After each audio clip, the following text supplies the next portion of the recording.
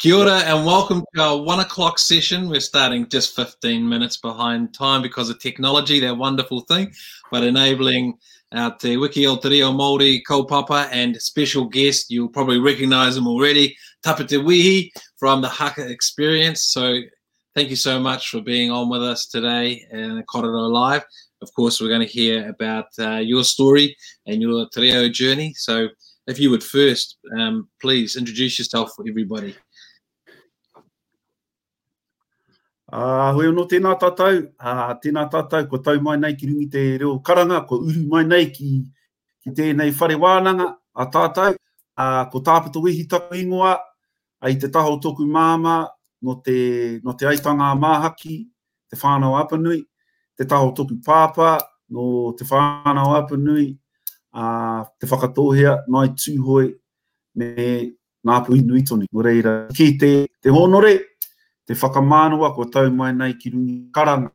So my name's Tapeta Wehi whānau, born and bred in a small place down on the east coast, Gisborne.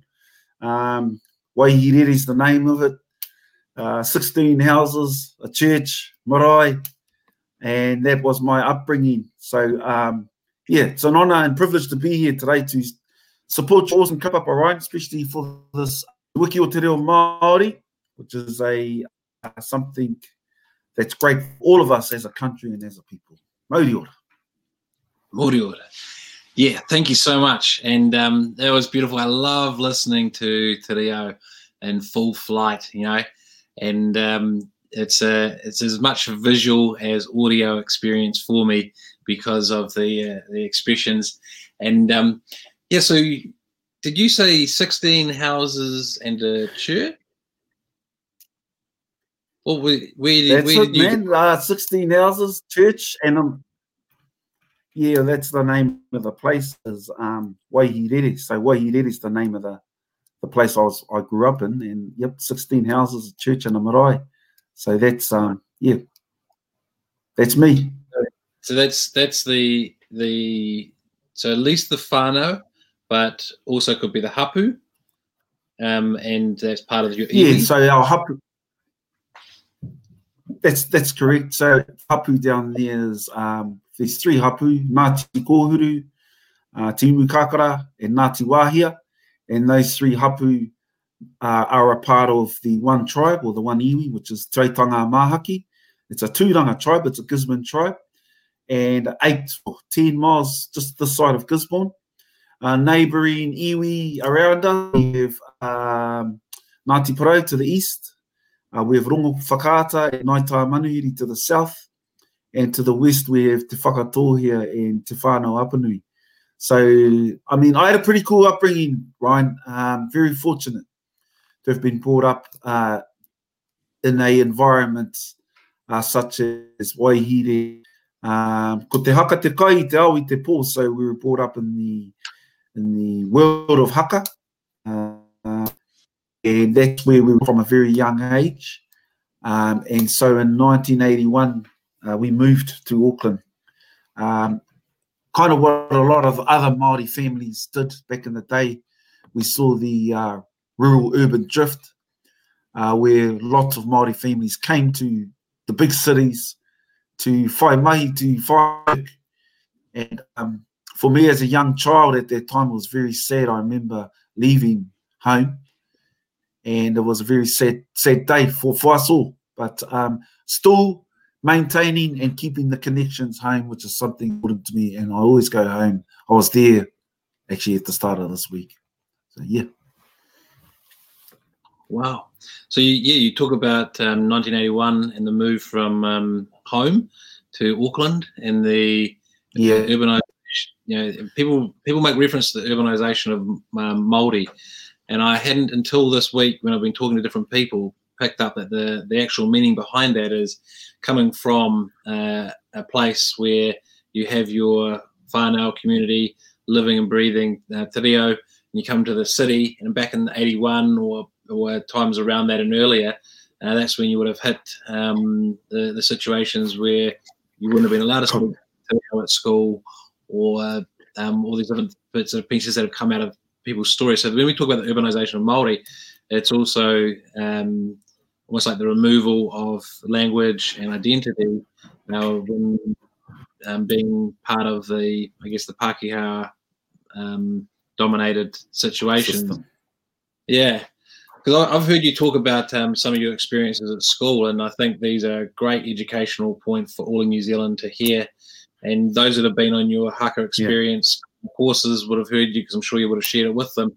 But for those that haven't, give everyone a bit of an insight into. I think it was one of your.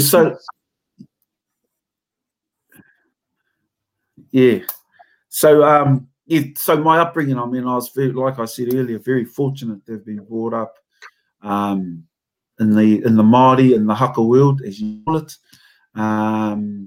And then in the 80s, we moved to Auckland. But I will say, even back home in Waihi, Te Reo, I grew up at the time where I kind of caught the end of the era where the Reo wasn't strong at all.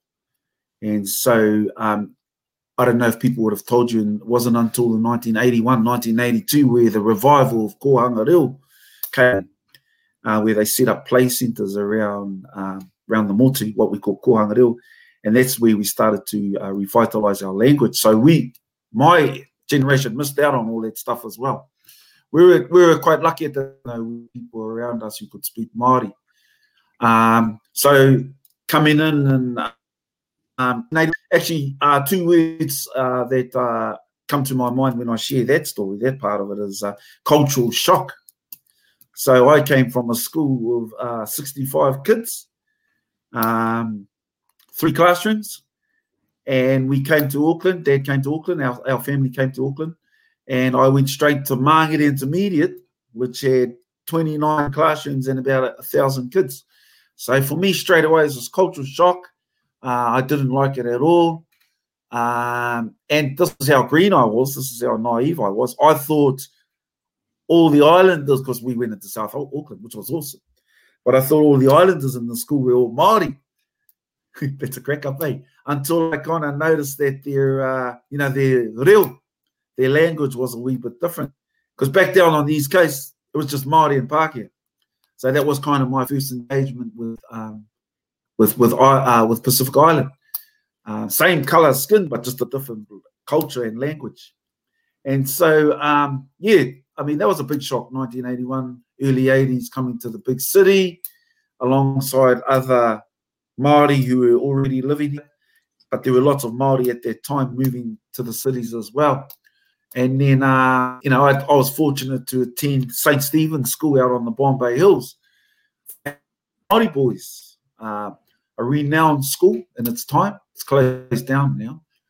And Anglican Church of England, Anglican Church, while I was under the Church of England. But the story that I share is, my maths teacher, and I'm sure a lot of people have heard this, he interrogated me every day, telling me kapahaka is a waste of time, that Māori stuff that you're doing will get you nowhere. Te Reo Maori is a waste of time, so leave that behind and move forward. And so, my mother at school, but I don't think this stuff existed in the mid 80s, which is only not long ago. And so, that happened to of us, but So, is there a Māori word or phrase for racist arsehole?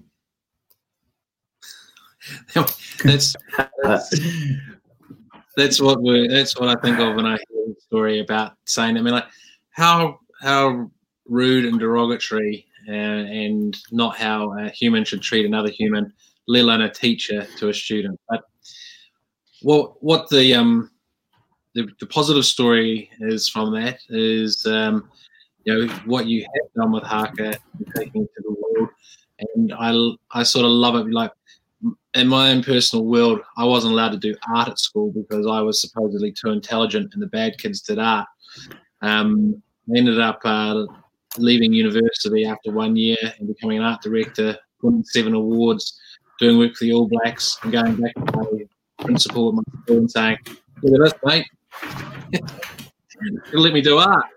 So yeah, that's in comparison to what you're talking about, you experienced, because it's, for me, it's just a school subject, right? It's not actually an attack on my my ethnicity or my personal identity or anything like that.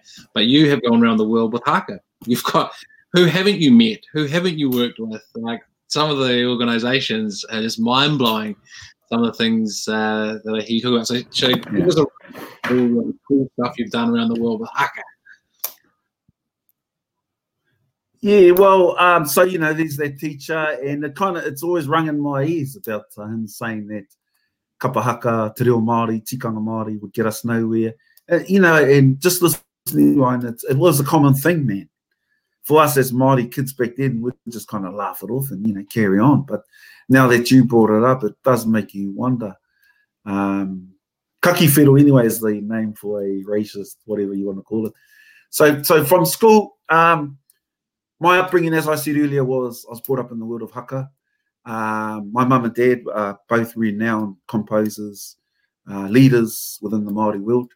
And so we had, that's kind of what grounded us.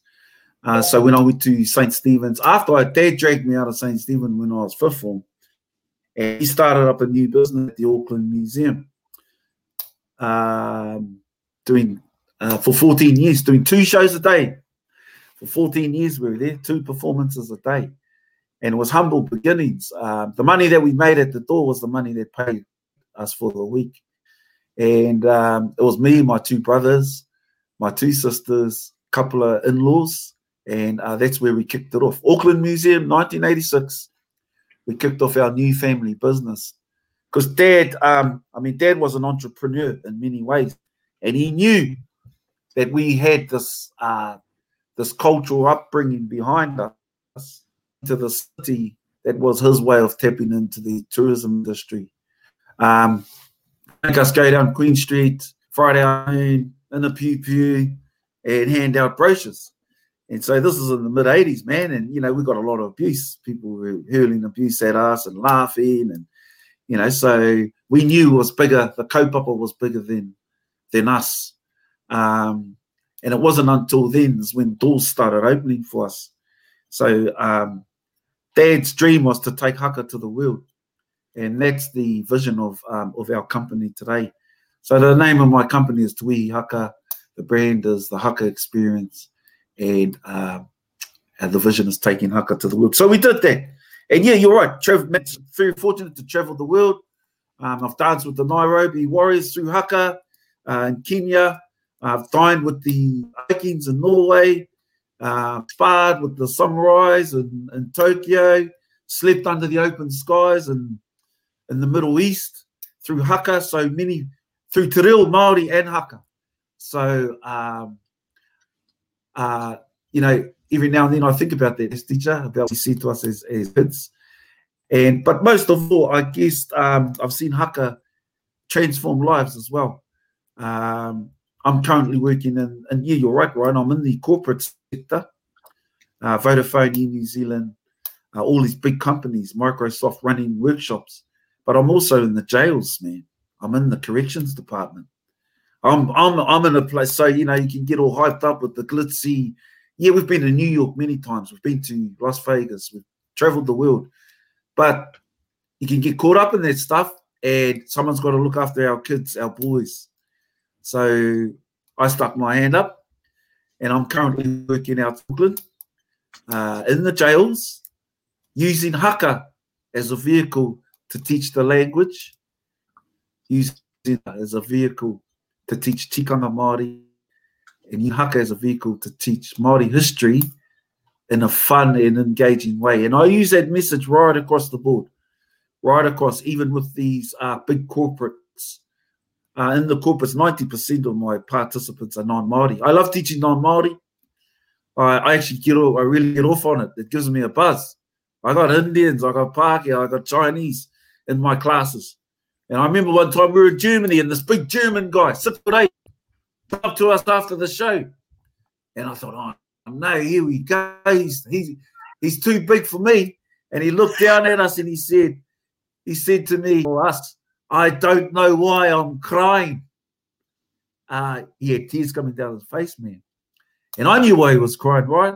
He was crying because he felt the wairua Māori, that Māori wairua, the Māori spirit, hit him between the eyes. And that's what I really love. I really love sending that message. I have people coming up to me after our classes here in Pākehā coming up and thanking me for explaining or teaching them how to pronounce basic words such as tāmaki, waitemata. I mean, we can be pretty tough on us as Māori, can be pretty tough on people who mispronounce our names. But actually, someone's got to sit down and take 3 or 4 minutes out and just say, brother or sir, why? Repeat after me. Why? Te mata. Now say it. Waitemata. Waitemata. There you go, mate. Shake your head. You just pronounce waitemata properly. And so I that stuff. Working with different diversity. I mean, like I just said to you, I'm in the corporate scene, but I'm also in the jails, man. Our kids need us in there. We can't just shut the door and throw away the key. Well, let's talk about that, because that's what part of this is about. While there's a real focus on encouraging people to speak Te Reo Maori, and there's plenty of that happening, part of this is to tackle some of the tough stuff and to educate the rest of New Zealand that haven't got their eyes open to it. So 50% of the prison population are Māori. And ignorant Pākehā, like I once was, would just say, like ignorant Pākehā do, oh, bloody Maoris, that's exactly, what's this, rah, rah, rah. And what they don't understand is what it's like to have been colonised. And I don't either, but I can empathise because I think of it as bullying on a scale that is your whole race, your whole identity. So I got severely bullied for being fat all through my school years as a young kid, for being a fat geek. And it was constant, it was regular from standard 3 through 7th form. So I look at it and compare and go, I know what that was like. And I still have moments where I think of certain people from school, and I think if I run into them in the street, what would happen? Like, I'm scared of it. So I can only empathize and think, what would it be like to have my whole identity, ethnicity, everything about me bullied all my life? And I can tell you, I got in more fights than I could handle. I got the shit kicked out of me more times than I won. And then at some point, I gave up the fighting because I got the shit kicked out of me too many times. And, I translate that to 50% Māori in prison. I can completely understand, because I could have been there if I hadn't stopped fighting. I could have taken it too far. In fact, I wanted to take a cricket bat to one guy. If I'd done that, I probably would have been in jail for murder. So I can transfer my story on a small scale to that of Māori. On the grand scale, I can completely understand it. And just to cap off before handing back to you, I was fortunate enough to interview Calvin Davis a couple of matarikis ago, and he was talking about the new program that they're putting into prisons, which was originally been like an 8-week pilot, but then they made it a 12-week program, which I think by the sounds of it you are involved in, which was about using Te Reo Maori to help Māori people in prison to learn about their identity, learn their te reo, and regain their mana and through their culture, so that they had something, it's like someone helping them get through that situation. So over to you. You tell us what that work's like, what the experience is like, some of the things you've heard from the people you're working with. Give us a rundown. Yeah. Well, I really want to emphasize the fact that, although, people might see the work that we do, it's in the touristy, glitzy world. And, you've traveled the world teaching haka. But I just want to remind them that, I'm also in these places that a lot of people don't want to go. Tomorrow I'm back there tomorrow, so I look forward to my Wednesday, spending time with these kids. And, you know, I said to them a couple of weeks ago, I said, I'll make a deal with you. These are all these boys. I got about 22 boys in there. And I said to them, I'll bring in my kapahaka team throughout the wiki or during the wiki, Te Wiki o Te Reo Maori, but you guys are going to do the pōwhiri and the wero, and we're going to learn a haka, and I'm going to teach you a waiata, and at the end, your pepeha.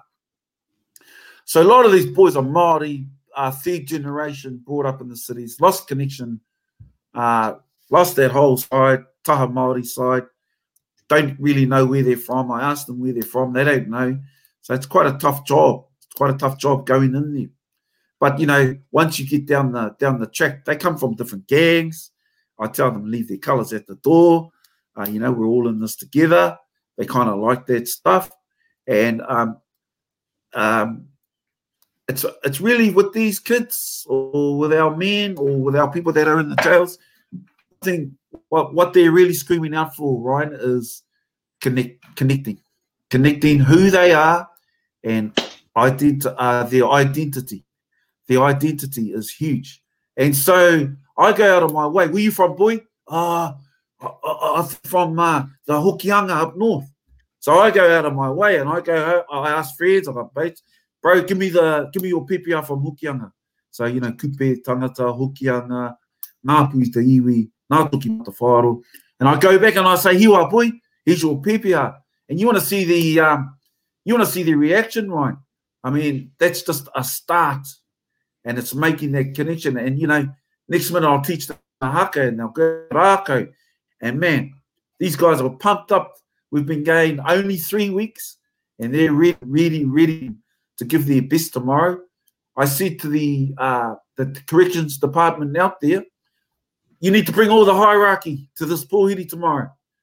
And I said, I want to see all senior management because there's lots of negative kōrero about these boys, but you guys haven't seen anything positive. So you need to get out of your office and tomorrow at 11 o'clock, come down to the gym and come and have a look at what these boys have achieved in 3 weeks. Because they've just been thrown in there, you know, Momo, waste. Next door is the senior jail, and a lot of them are heading straight into their jail if they don't change ways. And for me, my way of help is finding out that connection to who they are and their identity, which is number one. Absolutely. Man, that sounds amazing. So this is 21, 22 guys, and you know, what sort of age range? You know, Ryan, I just wish we could get these. Yeah, they're up to 18 years old, but I just wish we could get the cameras in and, you know, documentary but we can't, you know, due to the fact that they're inside there. But I said to the senior management last week also, this needs to be videoed, you know, for their use, so that, you know, there's evidence of what these boys can do. Yeah, they're all 18 and under, right? And I don't mind going in those places. And haka, Te Reo Maori, knowing who you are, identity is powerful for our people. Very powerful, especially for the ones who've been brought up in the urban cities and that have lost that connection home. Yeah. So I'm just thinking about the work that, and it's the different work that Dave Latelli does. So this point of connection is, I don't know how to get it out there louder and stronger, and I've got a few avenues that I'll definitely be pushing it. But he's doing work in South Auckland, and it's initiated around getting some people who had become, you know, obese to actually lose that weight. Now, through the system, there's all these textbooks and whatever, and they weren't having an effect. He had effect by having connection with the people. And, you know, now it's got to the point where people are listening. So what I sort of want to, see eventuate really quickly, not in 100 years' time, like in maybe days or weeks' time, is the powers to be gaining this understanding through these stories, your story, what you're doing in this centre, his story, and all the other people like you that are having this effect, because that's really the way forward. Imagine how much faster we can turn it around if we stop stuffing about with the old ways that have never worked and start getting onto this connecting people to Are you talking about Dave La? You talking about Dave La? You're talking about Dave Latili? Yeah. Right. Yep. So you two... because I didn't hear you say his name, but funny. Oh, yes. Yeah, funny. We've been talking. We've been talking with each other, and he wants me to go out there and meet up with him, because it's the same thing. It's like I said earlier. I said I teach haka. I use haka as a vehicle to teach the language, tikanga Māori, in a fun and engaging way. It has to be. Yeah. Our people are hands-on. We're practitioners. But even when I go into the corporates, some of them are a little bit strange or a little bit weird of my teaching style, my teaching delivery, because I'm spontaneous, I'm off the cuff, but I make sure that by the time they leave my class, they're going to be learning something. And, they're waiting for a lecture type workshop. I don't do that stuff. I don't lectures, handouts, say, sorry, sit down, let's sit in a wānanga, let's also take your shoes off, and we're gonna start off in wānanga like how our old people wānanga, which is whakarongo, titiro. Hey, we have a whakatauki. E rua nā whatu, e rua nā taringa. Hey, hua kina mai o whatu, are mai o taringa. And the last one, the catch, ko tahi te waha, katia te waha, which is we have two eyes, we have two ears, we have one mouth. Open your ears, listen, open your eyes, but at most times keep the mouth closed and take it all in. Teaching from the old people. Very wise, very wise. So in terms of this prison that you work with, and the 20 kids, I'll say they're kids under 18. Yeah. What's the opportunity to scale that? What does it take from your perspective, and what does it take from, I guess, the system's perspective? I.e., how much time? I'll tell you what. How much time do you need to work with a group, and how much time do you have in the day? Type question, I guess. And then how much can they commit to giving you that access? Yeah, I'll tell you what, Ryan, me and Dave, we can make some big changes out there. I mean, the stuff that he's doing with Hauora, with health, so it's all hands-on stuff. I feel I need to be, or not just me, but people like myself, we need to be in these departments, in these big corrections departments. We need to be scattered right throughout, working with our own. And same alongside with Dave too, because the work that he's doing is great. So, I mean, if you have any contacts, I'd love to get in there and do this stuff. I'm calling now. We'll get into that. Absolutely. Because, I've worked with 5 different counsellors on my bullying. I'm still not there yet. Like, I still don't feel in myself. But I was talking to a friend the other day. It might have actually been Jared, actually on the call. How I was trying to work out who I was. I don't have a Māori whakapapa. I don't have anything like that. And we have little connection to our ancestors. We've got a family tree that we don't even really look at, like a book. But, so it's, but through my bullying and loss of self-worth and self-esteem, I sort of said, who the fuck is Ryan the Lion?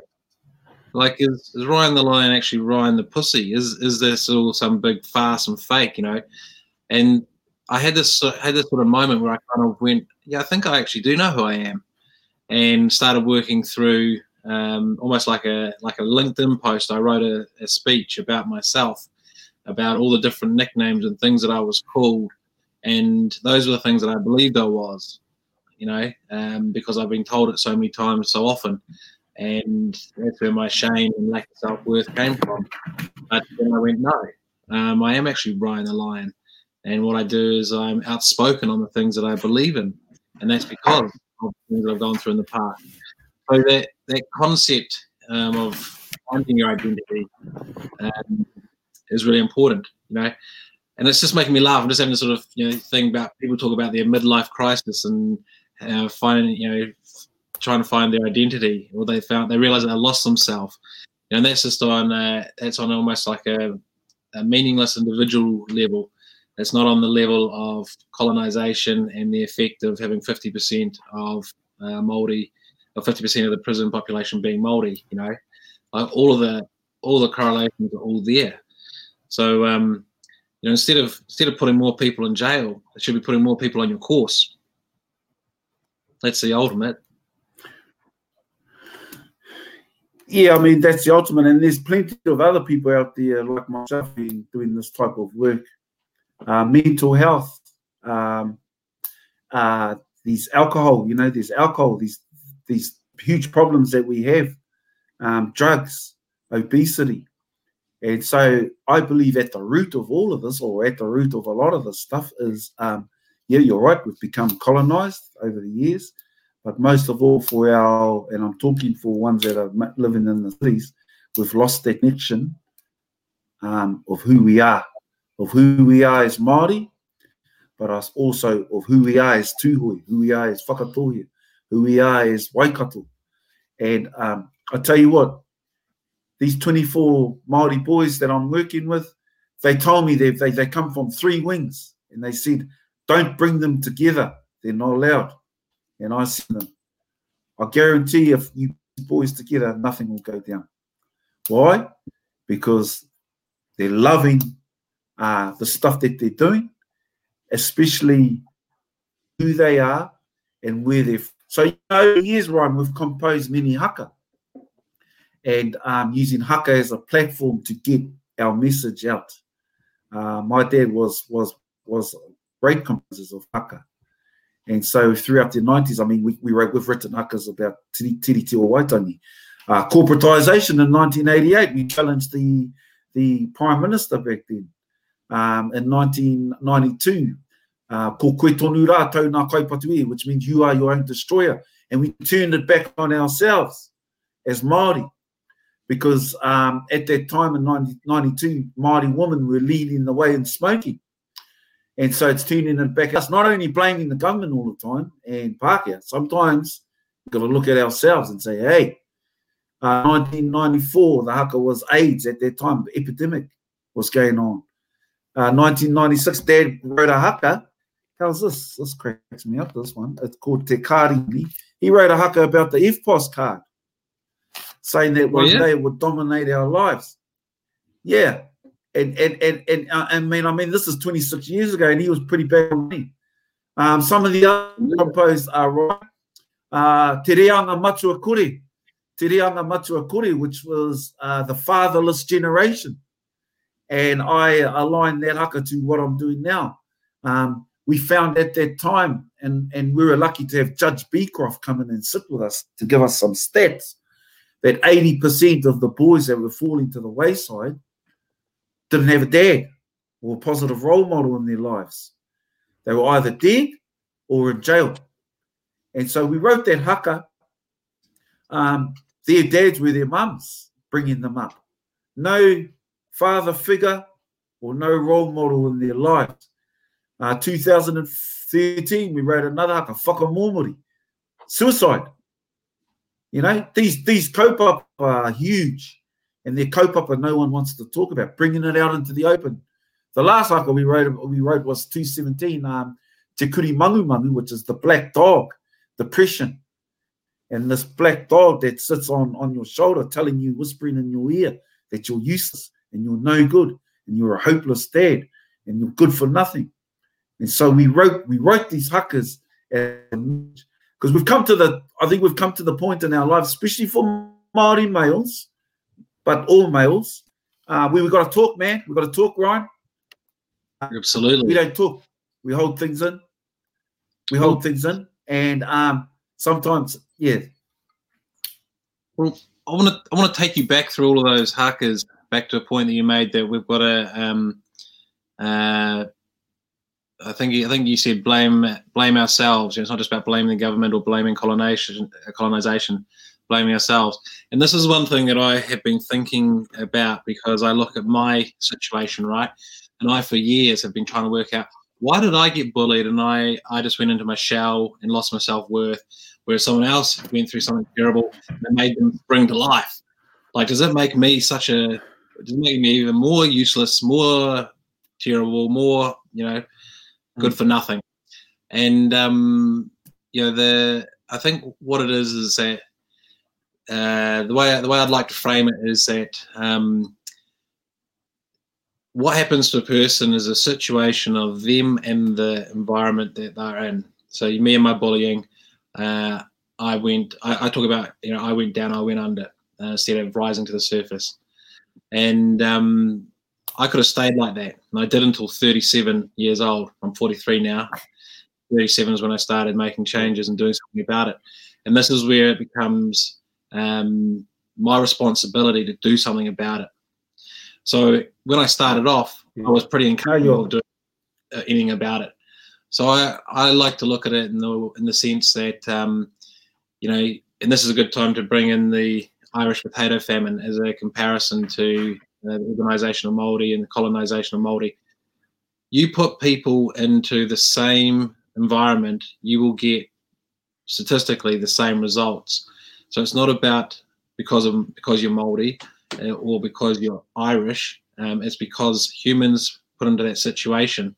And a good little proof of point is the rat park experiment. So I'm going to get this into a nice, concise article, but the connection is that in the 1960s they did the rat experiment and put rats in cages in the dark by themselves, and they drank the cocaine water and got smashed, didn't drink the normal water. And then in 1978, an alternative psychologist did an alternative example where they did a control experiment and put a bunch of rats in an open, like they call it the Disneyland of rat parks, and they had colourful things and games and this and that and connection, and they had the same cocaine water and the same normal water. They had a bit of a party, but then the next day they just went back to normal water because they had the connection. They weren't isolated by themselves. They weren't in the dark. It wasn't a horrible, scary situation. They actually had the connection of people, coming back to the point of connection, right? So sometimes the environmental situation you find yourself in, doing something bad or wrong is the best that you can do with what you've got at the time. Hence, you end up in prison, or you end up in a situation that's not the best. And you need helping hand to then be able to make that decision that, yes, I want to do something about this. I want to take control of my life and do something good about it. But if you don't have the right support, then nothing changes, and you can't get. I'd say you can't get out of yourself. People say, "Oh, it's their decision. No one made them do it." Well, in actual fact, yes, the way the psychology of the human works, it is the situation that produced those results. So it comes back to you and Dave and people like yourself, that providing that connection, that real connection, not the textbook connection, but the real connection, that's what gives people the light that goes, I can do this. I want to do this. I don't want to go down the wrong path. I want to be a good person and have a good life. So, yeah, and I guess in summary, there's a lot stitched together there. But coming back to your question about you can't just blame this, that, we've got to blame ourselves. I'd like to say that it is a result of the situation, but it's a responsibility when given the opportunity to turn things around and take the opportunity to fix yourself, basically. Sorry, that was long. No, you're right, Ryan. I mean, so, like I said earlier, using that platform as a way of getting the message out. I mean, haka people overseas think it's just an angry war dance, but it's more than that. You know, we haka about whakapapa, ourselves, who we are as a people, political views, environmental views, and that way we're getting the message out to people, bringing people together. And you're right, turning it back on ourselves and maybe saying to ourselves, you know, where to from here? We can get out of this. It's like the language, Te Reo Maori. It came so close of becoming extinct, it wasn't funny. We came so close of losing our language, it wasn't funny. And we were lucky that we had these rangatira who came together, and their strategy was to revitalise our language. And now we are seeing, although people, the likes of Timo Tarutu and those mātanga reo, those experts are still saying that we've got a long way to go. But when I see our young kids today and my moko and all these kids that are going through kura kaupapa and also the ones that are coming out of the schools, oh man, we've got a new breed. We've got a new breed, and they're a breed that they don't like to be pushed around. Whereas you go back to my grandparents' day, that's how it was. You know, no, we've got to listen to the Pākehā. Whatever the Pākehā says, boy, I can remember these old people. No, don't, you know, the Pākehā's right. But that's how it was back then. Yep. And then we had us, the middle generation, but these kids now, and kids are learning, you know, they're lawyers and doctors and they're in the game. And the most beautiful thing is they're Māori. And so, and they're not afraid to speak their minds and say, no, actually, you're wrong. And please don't treat me like that. And that's how it should be. We've got a new breed on the horizon, and that's these young kids that are coming through now. It's really awesome. Well, that is a beautiful place to leave it. We're just on 2:00. We've got our next Kōrero with Ashley Nathan, who is one of the next generation, and you'll probably love to hear that he's leaving his work to go and study full time to learn Te Reo Maori and tikanga. So he'll talk more detail, but he's leaving a great career, which he can keep alive, which he's keeping alive. We'll talk about that as well. But yes, you know, I think just to recap, what you ended there was so beautifully put in terms of the revitalization of the Te Reo and the empowerment of the people, so that the status quo of your grandparent or your parents' generation is now moved to the status quo of today, which is we won't take wrong being done anymore. We're going to stand up to it, and Te Reo, and this is what Te Wiki or Te Reo Maori is all about, is learning and hearing about it and sharing those experiences. So thank you so much. What would you like to share as your parting words in our last couple of minutes? Anything on top of what you've already shared? I'll just say, you know, to all of us, and, you know, there's many different levels. Some are beginners, some are matatau. Just kia au ki te kakau o te hoi. Me anga whakamua tātou ki pai tawhiti. Hold steadfast to the oar and keep paddling to greater things that lie for us on the horizon. Gora mā ko nei ake, u te taha ake, ui toro me tore, tu ta kai, pu tare kaua, pu arero, hei.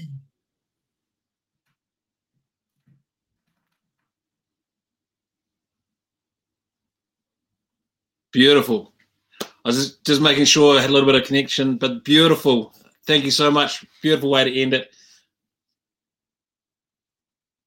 Nothing more from me. Ka kite anō. See you later, brother. See you soon.